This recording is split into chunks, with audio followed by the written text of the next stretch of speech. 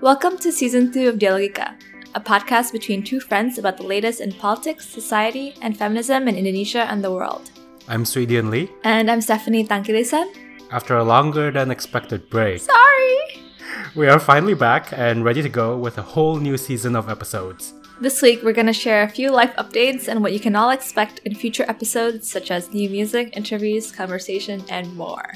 We're also going to give a brief, not so brief, recap of what's been going on in Indonesia while we were both on break. So, without further ado, here's to it!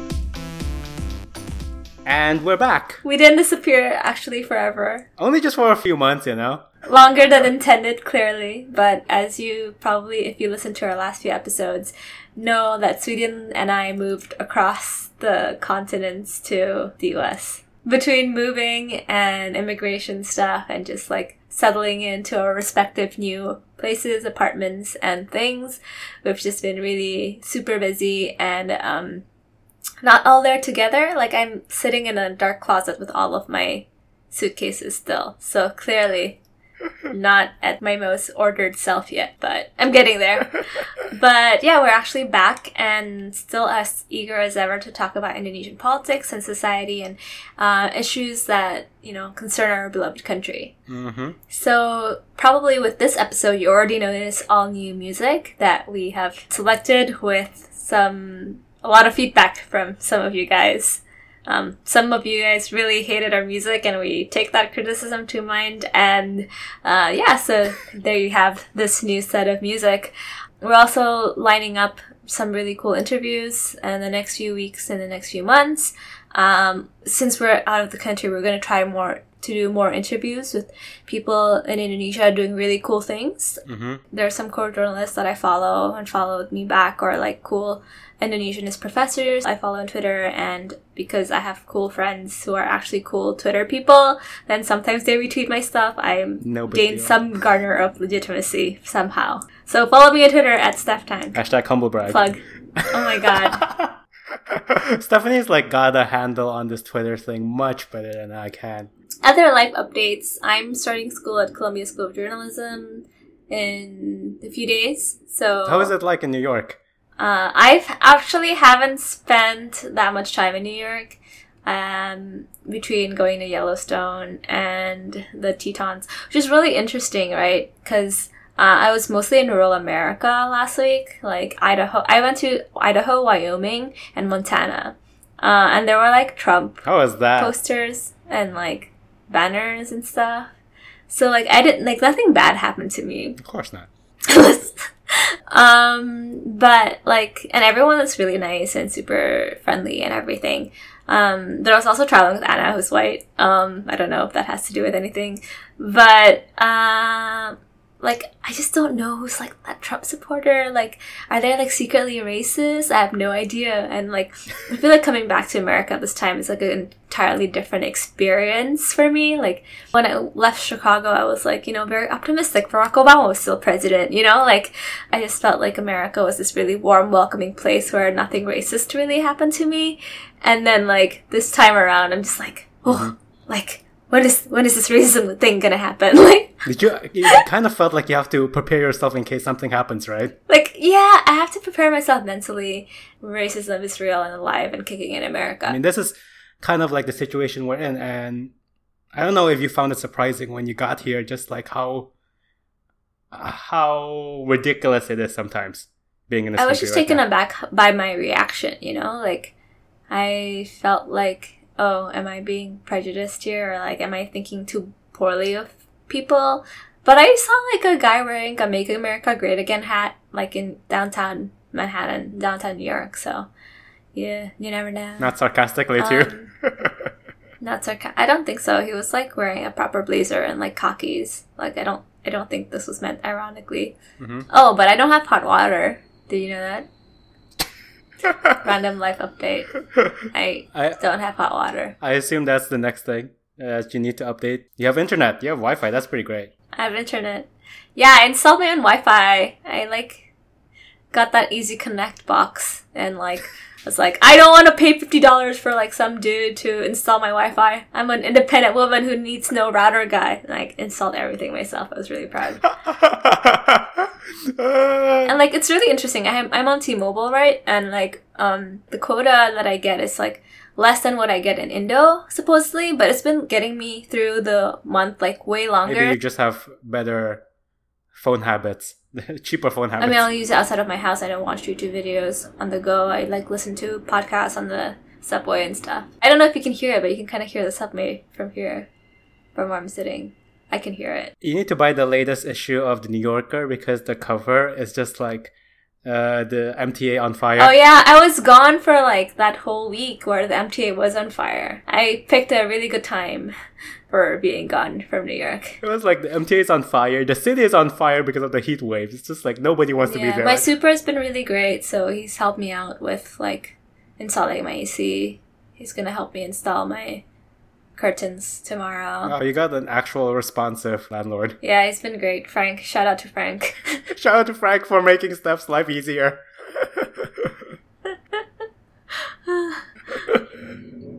Yeah. You know what? Ah! What was that? Sorry, the pipe just the pipe just buzzed and sitting right next to the pipe.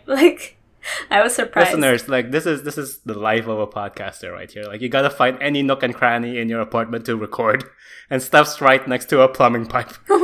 Podcasting life, it's so glamorous, guys. Get into this. I know.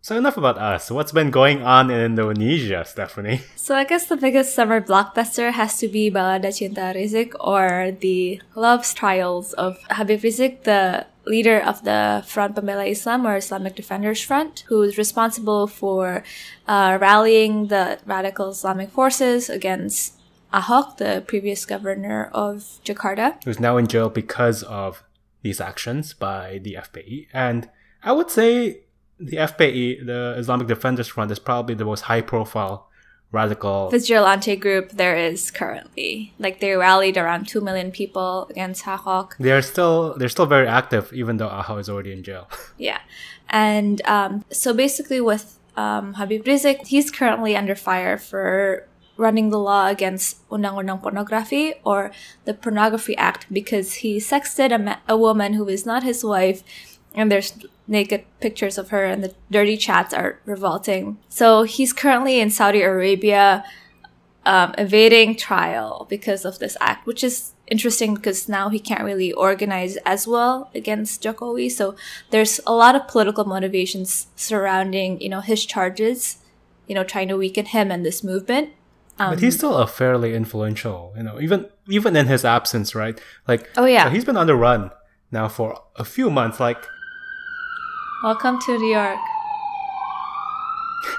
The police sirens are chiming in on this conversation. And maybe they're hunting for Habib Rizieq in New York right now. But yeah, he's been on the run for a few months now. I remember when I was still back in Indonesia, he was already a suspect. The case was growing against him, and he was nowhere to be found. I remember the police was always delivering these letters telling him to come to the police office, and he's never there. I wonder where he is. Yeah, basically, I think FPI was founded in 1999, but they've been very active in the last few years and seriously posing a threat beyond, just occasional Ramadan raids, in which they bully restaurant owners who are still selling food on holy month of Ramadan. But yeah, it's actually posing a serious challenge to the government. So another thing that the government has tried to do is, earlier this year, was to close the HTI, or Hizb ut-Tahrir Indonesia, which is an Islamic group that originally came from East Jerusalem in 1953. And their overall ideology is trying to create a Sharia state in all the countries they operate in. It's like an international organization. They're everywhere. And, Australia, Bangladesh, Denmark, Indonesia, Kazakhstan, Kyrgyzstan, Malaysia, Netherlands, Pakistan, Sweden, and the US. So they're everywhere in the world.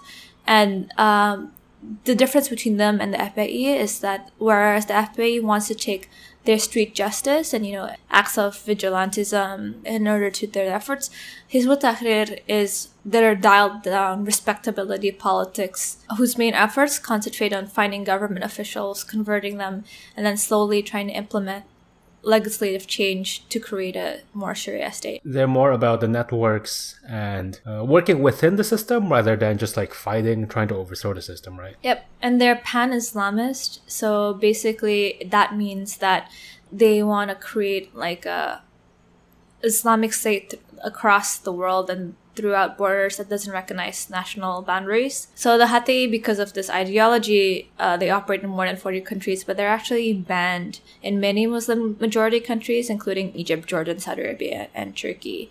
And the reason why a lot of other Muslim countries are, comfortable in banning them is that this pan-Islamist ideology, right? So it tries to erode the sovereignty of the state, which is why Jokowi and the various ministers are saying that the Hati can be banned because they don't agree with Pancasila, which is, the idea of Indonesian state sovereignty. So that nationalist grounds that they're trying to ban Hati without any legal due process, without any actions, which is why a lot of journalists and activists are worried that this is creating a bad precedent for other rights groups. From what I've heard, there's a lot of backlash against Jokowi's proposed banning from both the left and the right, because as you said, the right might be concerned about Jokowi banning a right-wing group, right? But the left are concerned about this overreach of power, where the president can just say, if you don't agree with Pancasila, we're just gonna stop all your activities and cease existence. So as of we're recording this, the status of the Hati has already been banned. So on in mid-July, Jokowi signed a law changing how organizations can be banned without due process. So currently Hati is on paper no more. And this is the government in the sense the administration, right? This is not even if the parliament have opposition towards this, Jokowi issued a presidential decree.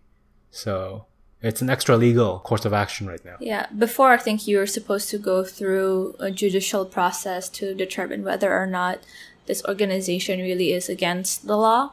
And so the problem with this is that Hati, even though ideologically we don't agree with them, it's just scary to think that the government can choose to ban in 7 days whatever organization it deems to be contrary to its values. So what if, the president is no longer Jokowi and and the next president decides that, LGBTQ organizations are against the Pancasila. And I think more worrying is for activists who are trying to defend Papua or other separatist type states who are, very much at risk, right? So Fabiana Firdaus, a friend of mine and a journalist, wrote for Time about police brutality and violence in Papua. So, for example, Indonesian police arrested more than 3,900 peaceful protesters in the region last year alone, which means that a lot of peaceful protesters who are trying to get human rights violations unearthed in Papua can be pretty much disbanded, because even though they're peaceful protesters trying to fight for human rights, they can say, they want to have a separatist Papua state. So it just puts groups that are already at the margin at risk. And that's where I'm scared. I'm not so much scared for maybe the general other human rights organizers, but I'm definitely terrified on behalf of Papuans and pretty much most outlying areas in Indonesia, because, Indonesia, since 1969, since we pretty much forced that region to be under Indonesia, has led to more than 500,000 Papuans been killed. So it's just... We're more worried about its implications towards the future rather than about Hati or really the current use of the law. But it sets a precedent, right? Like, we don't want it to set a legal precedent or extra legal precedent in this case.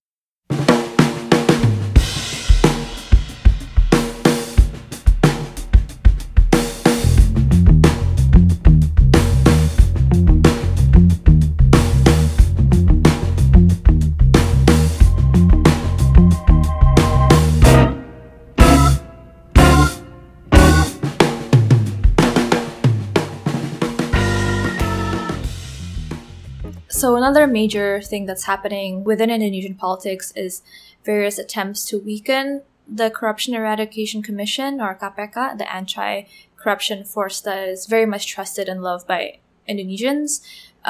So against one of its lead investigators, Novel Baswedan, there was an acid attack that happened to him. It was a heinous acid attack. Earlier this summer, and caused him to lose an eyeball, I think. And so initially, the police forces arrested around 4 suspects, but then released them. And then it's been going on for the last few months, and nothing has, pretty much no new action on his case. So Novel and a lot of people came from being, really optimistic about bringing this act to justice to horrified about the lack of progress that's been done on this case. Because there are CCTV cameras of this acid attack.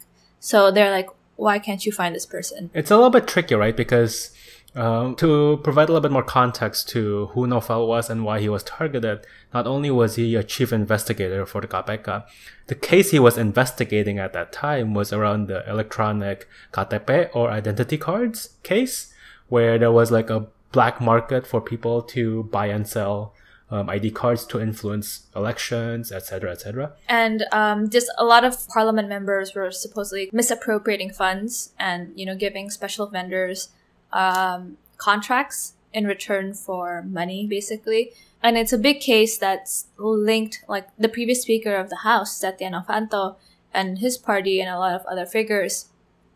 And Novel Baswedan was also a police officer who was investigating police. Yeah, the national police is also implicated in this case. So we've got... Yeah, so Novel gave an interview that said basically that some police officer was involved in his acid attack. So that's another scandal, right? So in addition to the attack on Novel as a person and as an investigator, there are attempts by the DPR, or the parliament currently, to weaken as an organization the KPK itself, by saying that there needs to be an oversight committee, and there needs to be attempts to curtail its power. They can't wiretap, they can't do all of these different things, because supposedly the KPK needs overseeing by the DPR that's they are currently investigating.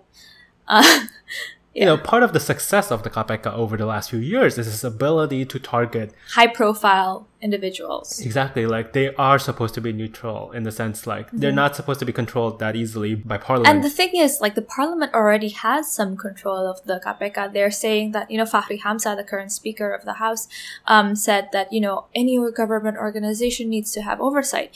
And it's like, the way KPK elects its commissioners, its main investigator, is through Komisi 3, or one of the DPR commissions that, appoints these people. Like, they have to vote to elect the shortlist that the president gives for them to be KPK. So they already have that kind of oversight. So this is, I think, another attempt to weaken Jokowi's power. Leading up to 2019, you'll see all these different news items that seems to be, big, but not related to Jokowi, but in a roundabout way, if you understand Indonesian politics, has to do with the presidential elections in some way, shape, or form. Yeah, I mean, I've already read reports of people jockeying for political alliances, positions, trying to slowly move their way towards creating an opposition towards Jokowi. And I think Jokowi knows it, and he's trying to be smart and strategic about what he's doing right now. But that's why it's tying it all together.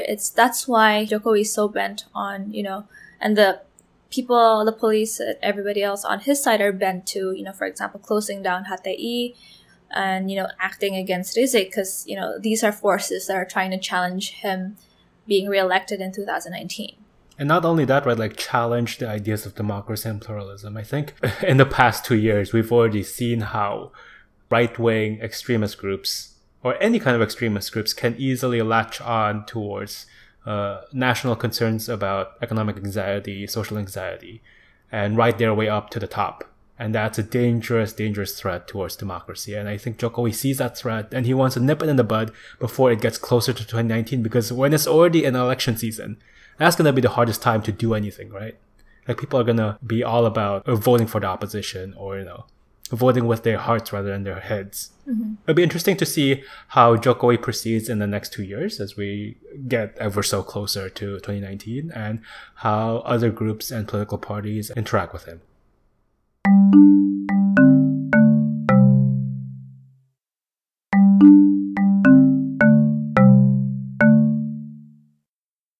So I guess that's what's been happening in Indonesia while we're out. If you like this kind of summary, please let us know. And we'll do more of them more often, because this is fun to do. So as we're entering our second season and we've taken advantage of this longer than expected break, I actually listened to our previous episode and it said we're going to be gone for a few weeks. That turned into a few months, so sorry about that. Might have enjoyed it a little bit too much. It's been a really good break, honestly, for Stephanie and I. I think it gave us a chance to not only take a break and sort of like rejuvenate our mental selves. Because, we're doing this just the two of us. We don't have people helping us. And we have full-time jobs and other side hustles. As part of our efforts in, making season 2 of a higher quality and making sure we keep ourselves connected to what's happening in Indonesia, we'd like to introduce one of our volunteers, Sebastian Hadinata, who reached out to us over the summer and is going to help us out through Facebook. So you can do that, guys. It was such a pleasant, out of the blue surprise, and we're really excited to have him give his help and give his thoughts about what we're doing. So welcome on board, Sebastian. We've really loved doing this, and we hope you guys enjoy the second season and continue listening and giving us more interaction. I think we've connected with a lot of different communities via this podcast, which is super cool. And seeing there's a really strong, community in Indonesia concerned about these issues, cutting across politics, society and feminism. And it's really exciting to meet these people and hear about their stories and share them to other listeners. And we hope to continue doing that in our new episodes upcoming.